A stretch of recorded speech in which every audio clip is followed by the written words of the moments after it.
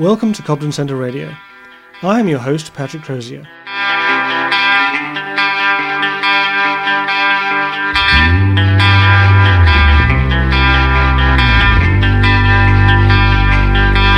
It is the 5th of February 2013. My guest today is Detlev Schlichter. For many years Detlev worked in the city before writing Paper Money Collapse, which outlines how the present paper currencies will eventually be replaced by commodity-backed money. Detlev Schlichter, welcome to Cobden Centre Radio. Thank you very much, Patrick. It's my pleasure. Detlev, in your book, you argue that governments everywhere are desperately trying to avoid a necessary recession/depression, call it what you will. In doing so, they will print ever more money and through various means distribute it through the economy. At some point, this will lead to high levels of inflation, if not outright hyperinflation. But it hasn't happened yet. So where's my currency collapse? That's a very good question. I think we're getting closer. But I mean, maybe I should say a few things before we try to put a time frame on it. I think you described my theory correctly here. I mean, the global financial system has maneuvered itself into a position where we have accumulated so many imbalances, what I, in my book, often call dislocations. Some of them are quite obvious.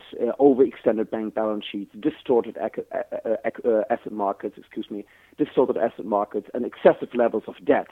Now, to a large degree, sovereign debt, public sector debt, which is still growing.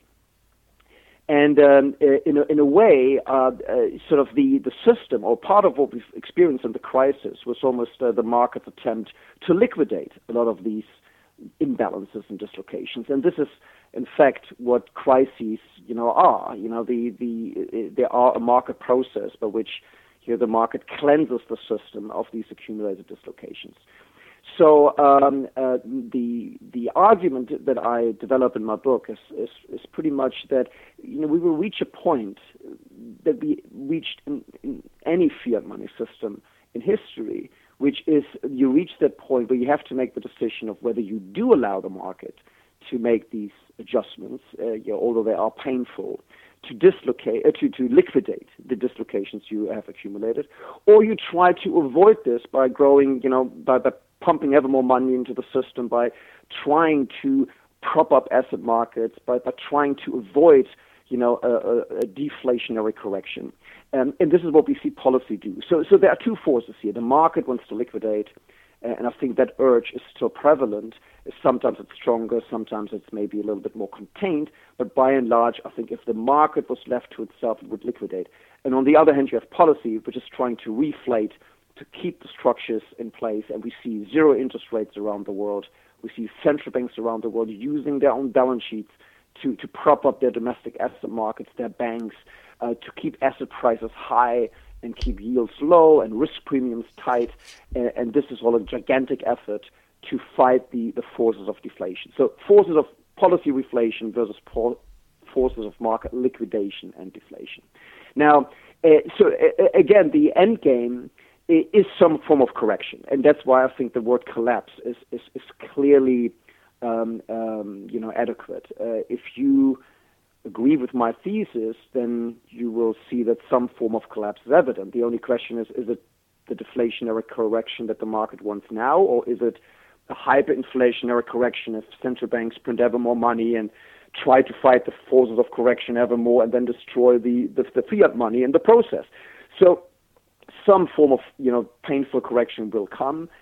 In many ways, I personally am of the view that it would be better to have the market liquidate this sooner rather than keep piling dislocations on top of it. So some kind of correction here is inevitable, and I think because policymakers are so committed right now, and the mainstream economic views are so much in favor of stimulating the economy, keeping interest rates low, reflating, that I think the destruction of the monetary unit is maybe the more likely outcome.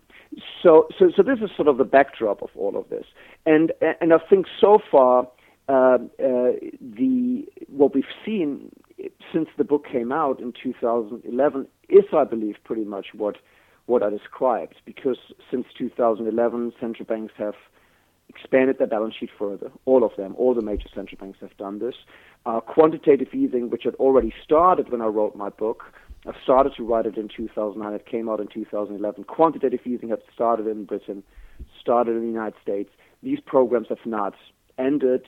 They have continued, and new rounds of quantitative easing have been started. And now, in the United States, already officially, it's being called open-ended. The ECB in Europe has made a commitment to unlimited government bond purchases if need be.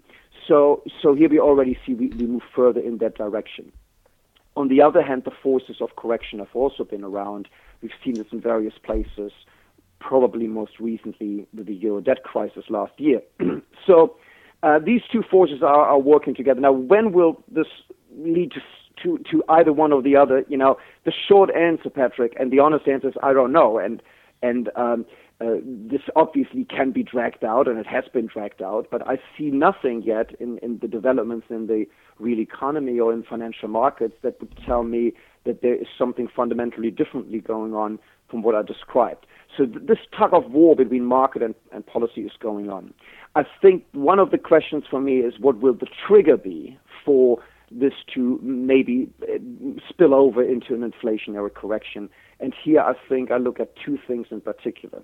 I look at rising inflation concerns. If the market or the public realize that this money printing will most likely continue and will even have to accelerate in order to push through the accumulated dislocations and stimulate the economy, if people realize that this will have to continue, that would cause inflation expectations to rise. But I think inflation expectations will only really rise materially when we see headline inflation continue to go up. So when inflation moves up somewhat and inflation expectations move up, that will be an interesting point, because at some point I think the market will demand higher market interest rates, higher yields in markets to compensate for that risk. And I do think policymakers will not allow that to happen and will counter this with even more money printing. And that's the dangerous point. So inflation and inflation expectations materializing, that's a trigger point when it gets more dangerous.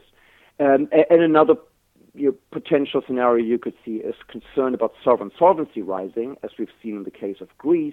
And again, the trigger mechanism here is the market demands higher yields, higher risk premiums, demands more compensation for taking this financial risk, for carrying all this debt.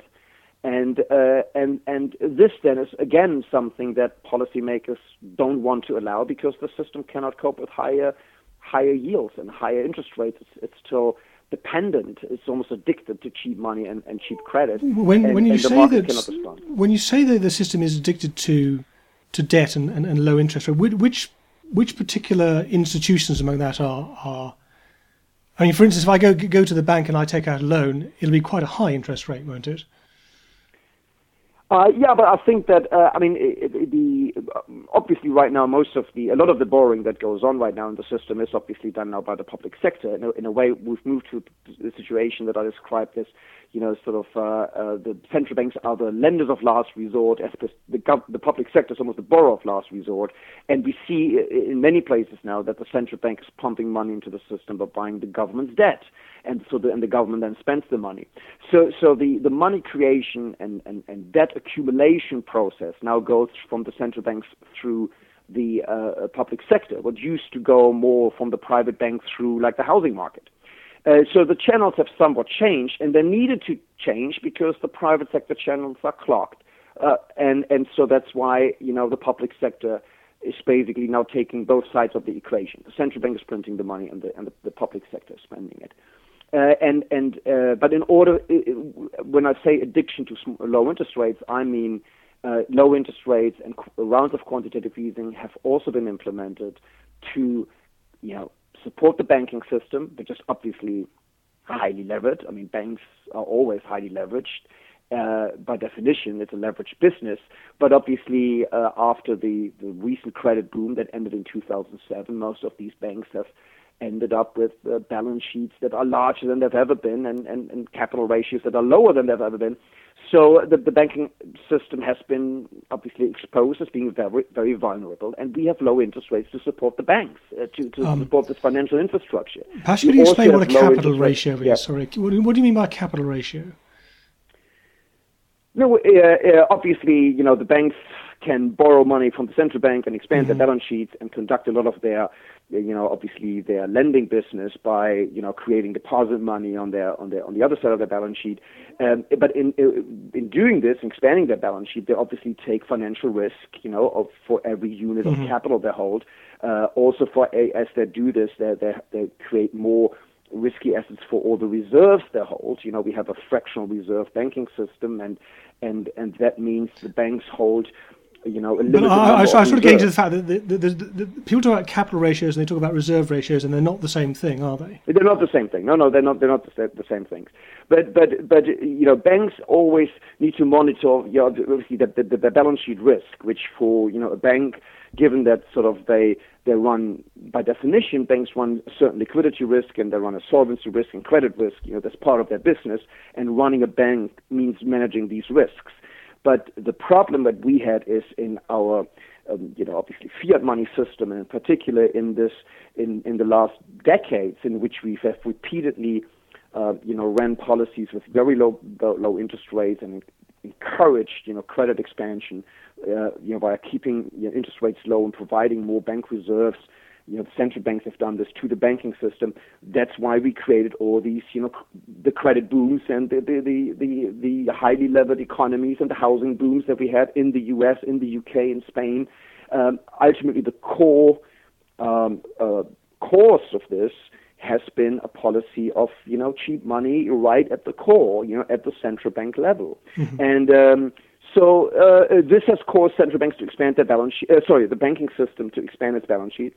And since this credit bubble burst in 2007 and 2008, the banks obviously now want to protect their positions. They obviously, I think if we had a free market, we know some of these banks would have, defaulted, and collapsed, and quite a few banks did collapse. But we also know that in many cases the central bank stopped this from happening, provided massive amounts of extra reserves and liquidity to the banking system. In some cases, the government bailed out these banks. But, these problems have not been solved because the banking system, well, people may say it's still standing, but it's basically still an intensive scare. It is living on life support from super low interest rates. A bad debt doesn't become a good debt just because some money has been printed. It's still a bad debt.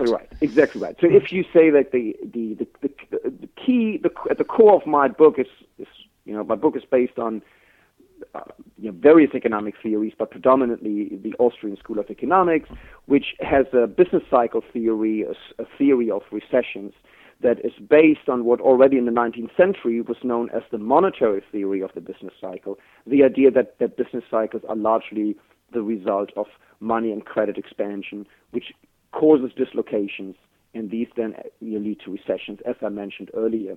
And we've been through a massive, credit boom, and that is now turned into a bust.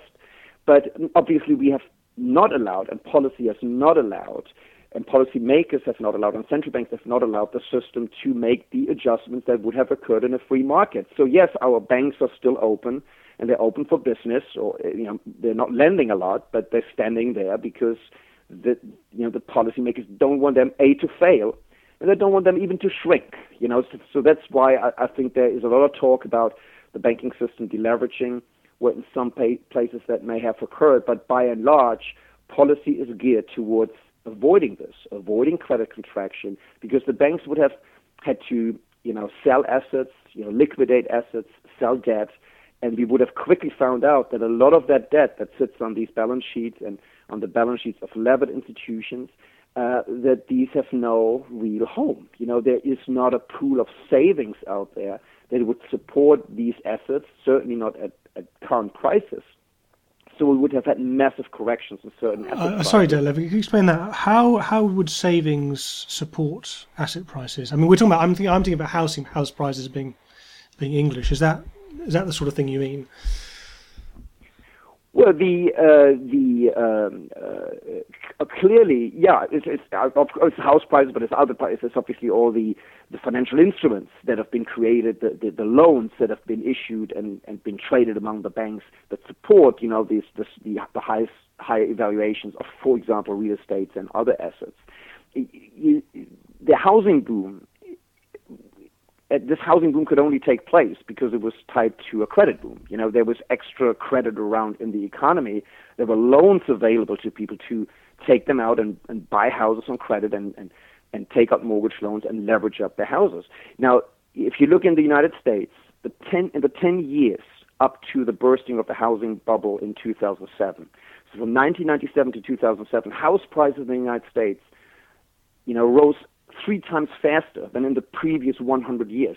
So it tells you we had a massive, unprecedented housing boom. Now that correlated, and the cause of this was the availability of housing credit, because mortgage debt also grew by, I don't have the numbers right in front of me, but by manyfold the size of mortgage loans and mortgage debt in the United States. Now, there's nothing wrong with debt. There's nothing wrong with borrowing. There's nothing wrong with rising asset prices. If more people save, the society gets wealthier, we save, money is being channeled from savers to borrowers, and these borrowers may use this money to buy houses or something else.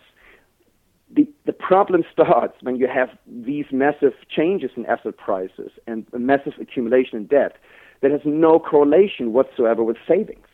Nobody has saved. And if people save from the economy, they make a conscious decision to reallocate real resources from one area of the economy, namely consumption-related areas of the economy, to more, forward-looking, long-term parts of economic activity. Like building houses. A house only pays back its initial investment over many, many years. It's an initial outlay that is high, and then the return comes over many, many years. And this is in an economy that is only possible if people have a low time preference, if they're willing to part with resources now, allocate them into these longer-term projects.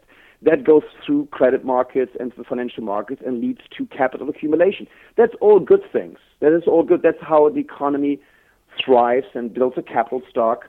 All good things, but the problem comes in when you accelerate this process by pumping a lot of cheap money into the economy, because suddenly there's a lot of investment, there's a lot of house price accumulation, there's a lot of extra debt, but there's no correlation whatsoever with people's savings. Nobody has saved. People still want to consume as much as they did before. They want resources to be allocated to current consumption. They don't want everything to be reallocated into the housing market.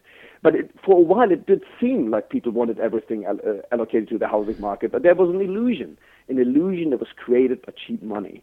And the problem with these illusions is they only last for so long, and suddenly we see, the reality. The reality is the public right now does not want to have all these resources allocated to the housing market.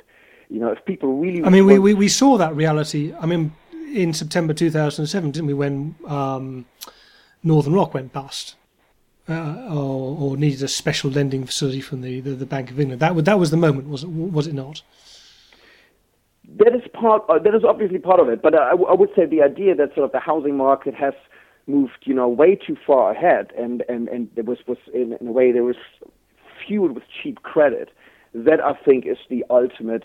There was the ultimate underlying problem.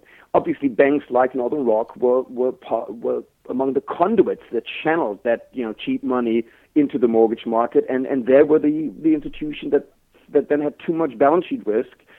And the problem with these situations always is, once you allowed this easy, money to affect your economy and change capital allocations and change prices and distort your economy. The British economy in 2007 was completely out of balance. It may have felt it was great. The years leading up to 2007 may have felt this a great boom, but we all know it was a big party and the hangover was about to come. Now, when the housing bubble burst, that's the moment when it became clear that there were massive dislocations. I come back to the term, dislocations and imbalances, and the market wanted to liquidate them. And part of that would have been to liquidate Northern Rock, but obviously we didn't allow Northern Rock to be liquidated. Nobody wants that to happen. So easy money, zero interest rates, government bailouts. And to this day, our monetary and economic policy, not only in Britain, around the world, is being run to not allow the credit boom to unwind. The policy is designed, first of all, the policy was designed to stop the liquidation, and now the policy is partially even designed to keep credit expansion going so that we get a bit of extra economic growth. We squeeze a little bit of extra economic growth out of this economy via, again, artificially cheapening credit, again, pumping more money into the economy, in a way, doing the same policy that has led to the crisis, which is to encourage people to take on more debt, to borrow, to take out another mortgage. Hair of the dog economics. That's what we want to do. I was going to say hair of the dog economics. I think it is. I mean, and my frustration is simply that, again, it's not a day goes by without a politician saying, "Oh, we need to unlock the flow of credit. We need to get the banks lending again." So that means people want more debt because the economic thinking has been that low interest rates, credit, cheap credit, these are good things. And again, I keep saying there's nothing wrong with low interest rates, nothing wrong with debt. There's not even anything wrong with derivatives or trading, but as long as it's built on sound money, it can be done in a stable way. Because sound money is like and I say hard and inelastic money at the core of the financial system. It is a bit like an anchor. It pulls back the financial system to it keeps it on an even keel, so to speak. And by inelastic money, we mean things like gold and silver, don't we? Exactly. And I think it was a mistake to do away with the gold standard. I know people would challenge this, and this is not mainstream thinking today. But my book is not so much about the gold standard, and I'm not even directly in my book advocating a gold standard. What my book and all my work in recent years has been about is simply to, if you like, attack this mainstream view that the elastic money, the ability to constantly expand money at the core of our financial system, and therefore to stimulate the economy, to manage economic growth, to avoid bank runs and credit contraction, that this is a great thing because by using it, we can create a more stable economy. And the opposite is the case. Even a fairly low inflation rate from year to year, and can mean that the underlying monetary economy is getting out of balance. Yeah. Because the constant expansion of money must change relative prices, must lower artificially interest rate, must lead to these kind of imbalances I just described. If you let cheap money operate long enough, you will have a dislocated economy as we created globally. And to this day, we don't know how to adjust it, but we don't want to let it correct. Right. If I can summarize, something you were saying at the beginning of that, was you seem to be saying that up until 2008, up until the crash, the expansion was happening. The expansion of money was happening within the private sector, within the fractional, the banking system, the private banking system, and people taking out loans. But since then, it's happened by the central bank printing money and by the government taking out loans in the form of government bonds, which is a big change. But I've seen there's a fairly well-known graph the Fed produced a few years ago, which shows how its reserves just rocketed after the crash in 2008, and yet, okay, I'm talking about British pounds, but a similar process happened in England as well with quantitative easing, and yet I find that in the last year petrol has come down. I'm not really conscious of any inflation at all. Why is that? Well, I would say, I think the way that you described the process is absolutely correct. To add one more thing, I think up to 2008, yes, most of the credit creation occurred in the private banking system and it was channeled into certain asset markets. But even this process was sort of supported by the central banks constantly, injecting more reserves into the banking system and constantly, encouraging the banks to do this. And please remember that in like 1998, for example, when we had, a brief financial crisis, people will hardly remember it today. Russia defaulted in 1998, and the hedge fund LTCM collapsed, and then interest rates were lowered to keep the banks from contracting their balance sheets. Then in 2001, after the Nasdaq bubble burst in 2000 and 2001, we had obviously 9/11, and then the big corporate defaults in 2002 in the United States, Enron and WorldCom, at the time the largest corporate defaults in American history. And again, interest rates were lowered to absorb these shocks, so to speak, and keep the system expanding. So central bank, you're right, the process was mainly occurred in the private sector and private banks, but at crucial moments. Sorry, Detlev, can I ask a really stupid question here? When we talk about interest rates being lowered, that is the interest rate that the central bank charges a private bank. Is that correct? That is correct. And is that a particular sort of transaction that's taking place, or is it all transactions that might take place between them? I'm a bit hazy about how this works. No, it is only. I mean, the central bank determines at what kind of rate the banks borrow from the central bank. Well, about the overnight money, the overnight loans. The banks lend money and borrow money from one another and lend money to one another in the interbank market. The overnight rate is also very strongly influenced by the central bank, because the central bank is constantly in the market there and can direct that rate. So there are certain interest rates in the interbank market and between the central bank and the banks that the central bank controls pretty tightly. And then importantly, the central bank has control over the monetary base, which is sort of the raw material of the banking industry, which is really sort of the money that is sort of the reserve money for the banking system. Now, obviously, some people will argue, I hope I'm not getting too technical here, some people will argue that, well, in a credit boom, often the banks go ahead and lend money just in the knowledge that they could turn back to the central bank and ask for the extra reserves. So because the central bank would not, refuse to give them the reserves. Now, is this the lender of last resort? Exactly. But again, I think that is a very technical point, and it should not, in any shape or form, distract from the fact that the central bank is not a market institution. It's not the creation of the free market. It is an interventionist tool by which you can determine certain interest rates in the banking sector, and the central bank has very good control over bank reserves.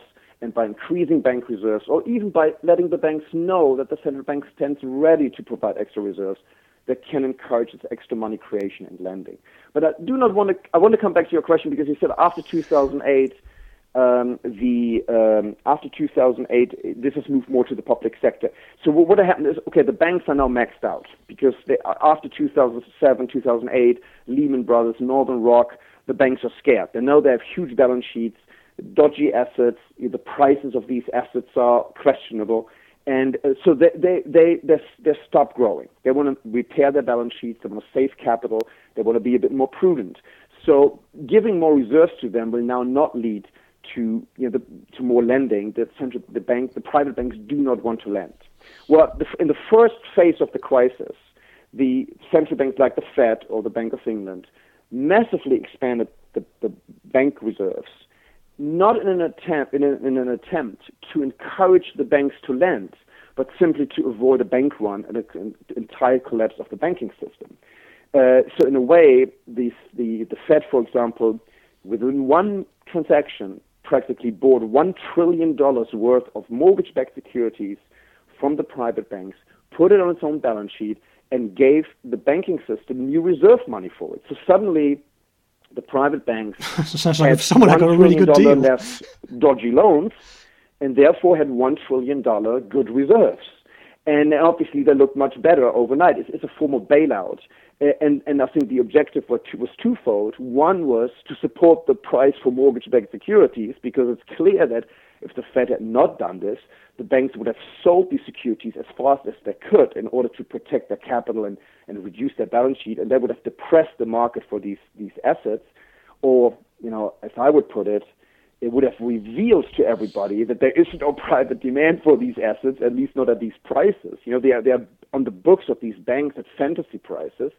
But the central bank does not want this to be known and to be so visible to everybody. It would intensify the crisis. So the central bank stepped in, bought the asset, and handed new money, bank reserve money, to the banks. But please remember that the Fed did not do this in order to encourage the banks now in the next step to massively expand their balance sheets. The banks did not want to do this because they were scared. The private sector didn't even want to borrow because we were in a financial crisis. People had no demand for loans, really. This was mainly done to stop a correction and stop, bank runs. And in fact, in the U.S., the Federal Reserve even pays interest now, which was a new movement. It was a new decision to pay the banks interest on these reserves. So the bank even gives them an incentive to not use up these reserves for further lending or transferring it to other banks, but just keep it at the Federal Reserve, sit on the money, and therefore have a more solid balance sheet and avoid the bank run. That was the first objective of this type of policy. So if people say, we have massively expanded reserves, but it has not led to inflation, I don't think this is surprising. And again, maybe coming back to your very because in first essence session, it hasn't been lent out. So exactly, and there was no intention. It was unlikely to be lent out, and there was no intention to be lent out. So if people said, well, look at how base money has exploded. I mean, the Fed created within 3 years the numbers are probably about $1.8 trillion of new money out of nothing, gave it to the banks, which is much more money than the than the Federal Reserve had created in its entire history up to that point. I think it's probably twice as much, if not 3 times as much. Let me think. The balance sheet of the Fed was roughly about $800 billion when Lehman collapsed. It is now close to $3 trillion. So the balance sheet of the Fed has massively expanded, like all other central banks did the same thing. But a lot of that money was simply given to the banks to stop the banking system from correcting, not to encourage further lending, and the central bank did not even want this to circulate in the wider economy. So that this has not led to wider inflation, it shouldn't surprise us. But my question is now, so what next? Because we know one thing, that the market has obviously not liquidated debt because the central banks have done everything they could to stop the market from liquidating debt or from writing it down or for adjusting the prices. The central banks have done what they could to stop the banks from contracting their balance sheets. They just bailed them out. So, we still have these big banks. We probably have overcapacity in the banking sector.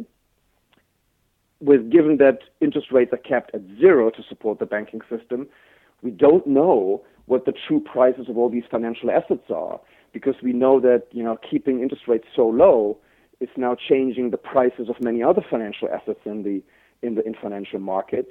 The incentive for banks, let's say in countries like Spain, to liquidate their dodgy real estate portfolio or write it down to more reasonable prices, there isn't not as much as incentive for them to do it because they can fund all these positions at the ECB for 0 interest rates. They get money from the central banks to not adjust, to not reveal the true damage from the credit boom, to reveal the imbalances that I keep speaking about. They're being, if you like, they're being hidden. They're being covered up with very easy money and this lifeline that the central banks give to the banking system.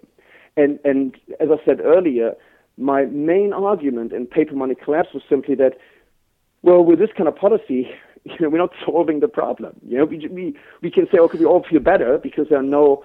We're not solving the problem quite. No, we're not. Because it seems what you're describing as a dynamic equilibrium. On the one hand, are these huge market forces for liquidation to get rid of the malinvestments, and on the other hand, there are these huge government forces trying to prop the whole thing up. It's beginning to sound a bit like Japan over the last 20 years, in that you have had exactly those two forces working, and it's just managed to preserve. The government interventions just managed to prop the whole thing up. Is this what we could have? Just nothing much happening for the next 20 years. It is just like Japan. It's the same dynamic, and it's the same causes and the same process and the same dynamics. I call this the illusion of stability, and even the illusion of of solvency. A mirage is being created here. And I like to, if you read the papers, you constantly hear about the recovery and the crisis is over. The crisis is not over. We just, as some people say, we may be in the eye of the storm. We just covered everything up. We depressed interest rates to zero around the world, and made sure that all banks can fund all their positions at the most, stupid rates. I mean, in Europe, what I described now for the U.S., the same thing happened in the Eurozone. There's all this talk about the ECB is supposedly much more Bundesbank-like, and this is all nonsense. Okay, is it? I mean, they seem to be remarkably coy about admitting that they are printing money. So, are they, or aren't they? The ECB. First of all, in the run-up to the crisis, so the ECB was started operations in 1999. From 1999 to 2008, when Lehman collapsed, over those 9 years, the ECB created more base money than the Fed, or expanded money at the core of the system faster than the Fed did. So I would argue in setting us all up for the financial crisis, the ECB has been fairly accommodative and therefore should take some of the blame here. Well, it's a fair point to say that in years like 2005 or 2006, ironically, the ECB may have done that even to help countries like Germany and France. Remember, back then Germany was deemed to be the sick man of Europe, and probably at the time Germany benefited from these low interest rates. But that is now water under the bridge. It doesn't change the economic assessment today. This is politics. What happened is, so the ECB has been quite accommodative in the run-up to the crisis. Now, in the crisis, obviously, the ECB was reluctant to do stuff like quantitative easing, and some of the measures it was not supposed to do because it was legally not set up to do it that way. But the ECB has basically now been funding the entire, European banking sector. And, for example, one of the things the ECB has done is lowered collateral standards for all those securities that banks can put up as collateral with the Euro system to get central bank funds. You can borrow from the central bank as a bank, but you need to put up collateral. But it's kind of it's almost anything goes. The dodgiest securities can be put up as collateral, which was again not supposed to be the case. And now the central bank, the balance sheet of the ECB is more than 30% of Eurozone GDP. So in terms of, if you look at the size of the central bank's balance sheet relative to GDP, the ECB has a bigger balance sheet than the U.S. Federal Reserve compared to U.S. GDP. What you seem to be saying is exactly the same process has happened, whereby banks that were bust have ended up with real money or paper money, and central bank has ended up with garbage assets. That's right. That's right. But I'm conscious of the fact that I think we have not quite addressed one question about why had all this not led to inflation. Well, you see, at the first step, this is all stuck in the banking system because in the first objective was don't reveal how bad it is. Let's not have the market show that there is no demand for a lot of these assets. That nobody, no private individuals, no private savers, nobody, no private fund management companies will buy these assets. They are being parked at banks, which fund them at the central bank. This is an artificial market. So let's keep these assets propped up. That was the first mission. But we all know that this just doesn't solve anything. It just hides the problem. So what's next? Now we are stuck in this, and you said, well, like Japan could be stuck in this for 20 years. I mean, I cannot. If we come back to the timing question, I don't know. It's the short answer. I don't know how long you can keep such a distorted situation. The two problems I have with this is the imbalances are not fixed, if you like. They get bigger because every day you keep interest rates at artificial levels. You encourage people to take on more debt, but you're sending out signals to the market economy that to take on more debt. So you accumulate more imbalances. I already said the private sector is still reluctant to take on more debt, but the public sector isn't. And what we see right now is since 2007, 2008, the public sector has gone much more into debt. And because this is, again, not funded by savings and private capital flows, it again ends up with the central bank, because now the central banks are the largest buyers of their respective government's debt. That is certainly the case in Britain, where almost all the the gilt issuance of the last 3 years ended up at the Bank of England. And so the Bank of England is now the largest single owner of government securities in Britain, and is also the largest marginal buyer of new government securities in the country. So which means the government has now a direct line to the central bank, is funding itself by the central bank. So you're accumulating more imbalances in the economy. Not only are you not solving the old ones, you're adding more imbalances on top of this. Now, in Japan, I think it was only possible to do this for 20 years because for a long, long time, the Japanese have continued to save. So in a way, they have indeed, so that missing link that I mentioned earlier, private saving, well, the Japanese did indeed save. And many of the Japanese bought government securities, Japanese government bonds with their savings, or put it into public pension funds that then turn around and buy the government's debt. So in a way, the Japanese saver has funded the government. The government has spent the money, and now that the Japanese population is getting older, they will turn around at some stage to the government and ask for their pensions to be paid. And the government is obviously, as we all know, the most highly indebted government in the world, and they've spent the money. There is no, these government bonds are, phantom assets. They're not backed by real income-generating productive capital. So what I'm saying is I think Japan could extend this process so much longer because it was backed by savings of the economy. But even that process is coming to an end in Japan. And this is why they've recently changed things, I presume, is because they realise they can't actually fund it through selling to the public, and they're going to have to sell the debt to the central bank. Is that why they're talking about quantitative easing and that sort, and then an inflation target? It's a very good point. I think they realise that they this will not be exactly. The saving rate has dropped sharply in Japan. As far as I know, last time I checked, it's still positive, but so they're not dis-saving. But the saving rate is not what it used to be. The population is rapidly aging, and with the pressure that the government now puts on the Bank of Japan, the Bank of Japan is again buying this debt, like is the case in the West. I think one thing I need to stress with Japan is because Japan was the first country to start quantitative easing officially back in 2000. A lot of people think, well, Japan has been doing this for 12 years now, and they don't have inflation. In fact, they have deflation, which is not quite correct. They have practically price stability. But okay, they don't have inflation. So that means you can do quantitative easing for 12 years and not have inflation. That is not quite correct, because if you look at the balance sheet of the Bank of Japan, it has expanded in the first round of quantitative easing. But then the Bank of Japan has not done anything for a long time, and there were indeed a couple of years in which the Bank of Japan has begun to reduce its balance sheet again.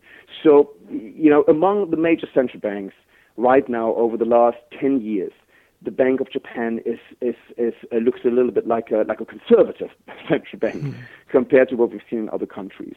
And again, one of the reasons that worked in Japan, I think, is simply because some of this government debt could be handed over to the private savers.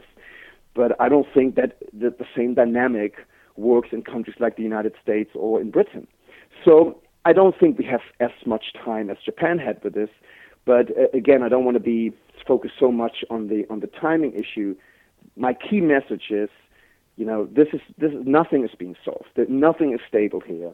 This has pretty much been, it's a mirage that has been created, a mirage of sustainability and solvency. And unfortunately, the imbalances are getting worse on the margin, in my view.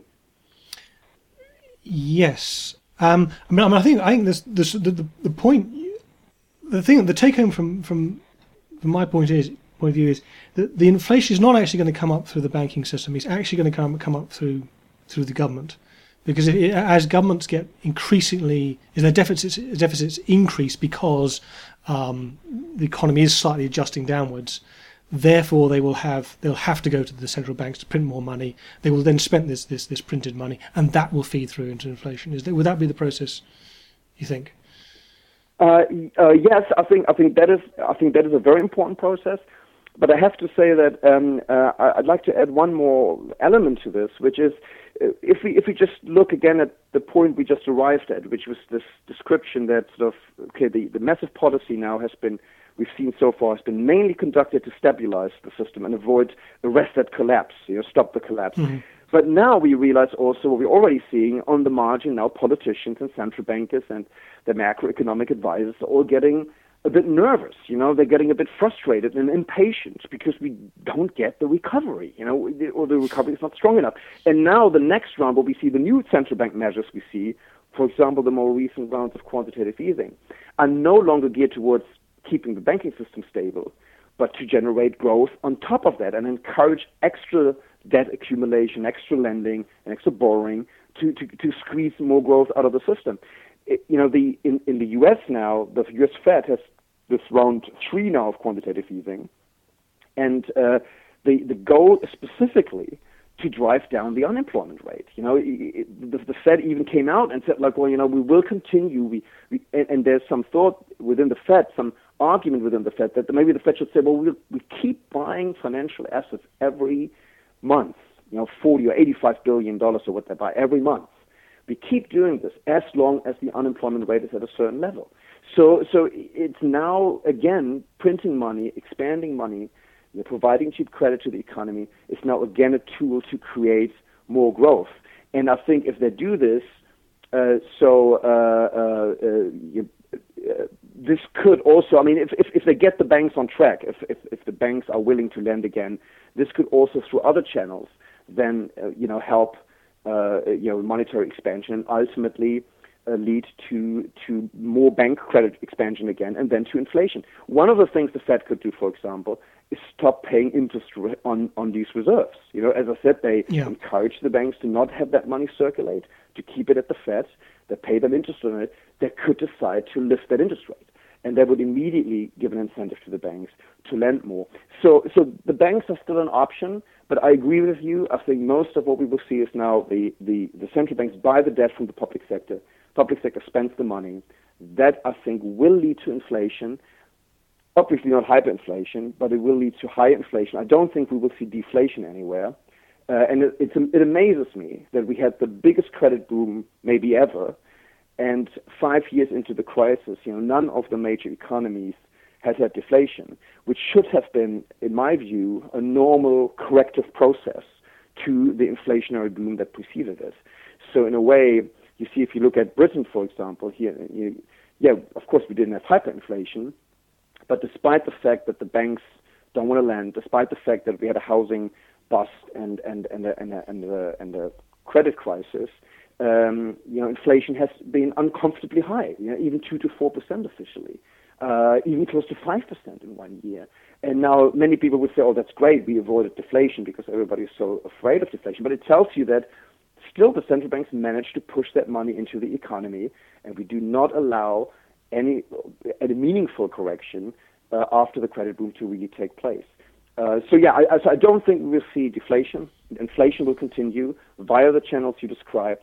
And I think for me, the key trigger point, or the most dangerous point, comes when the public wants higher interest rates to compensate for the persistent inflation.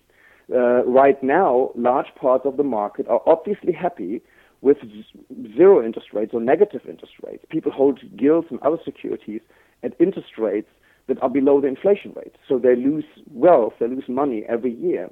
When the market changes its view on that and the market demands high interest rates as a compensation, then I think it will be challenging for the central banks because their mission is, as I said, to keep yields artificially low. Detlev, I'm afraid to say we are out of time. So I have to say thank you very much. No, thanks so much. It was my pleasure, Patrick.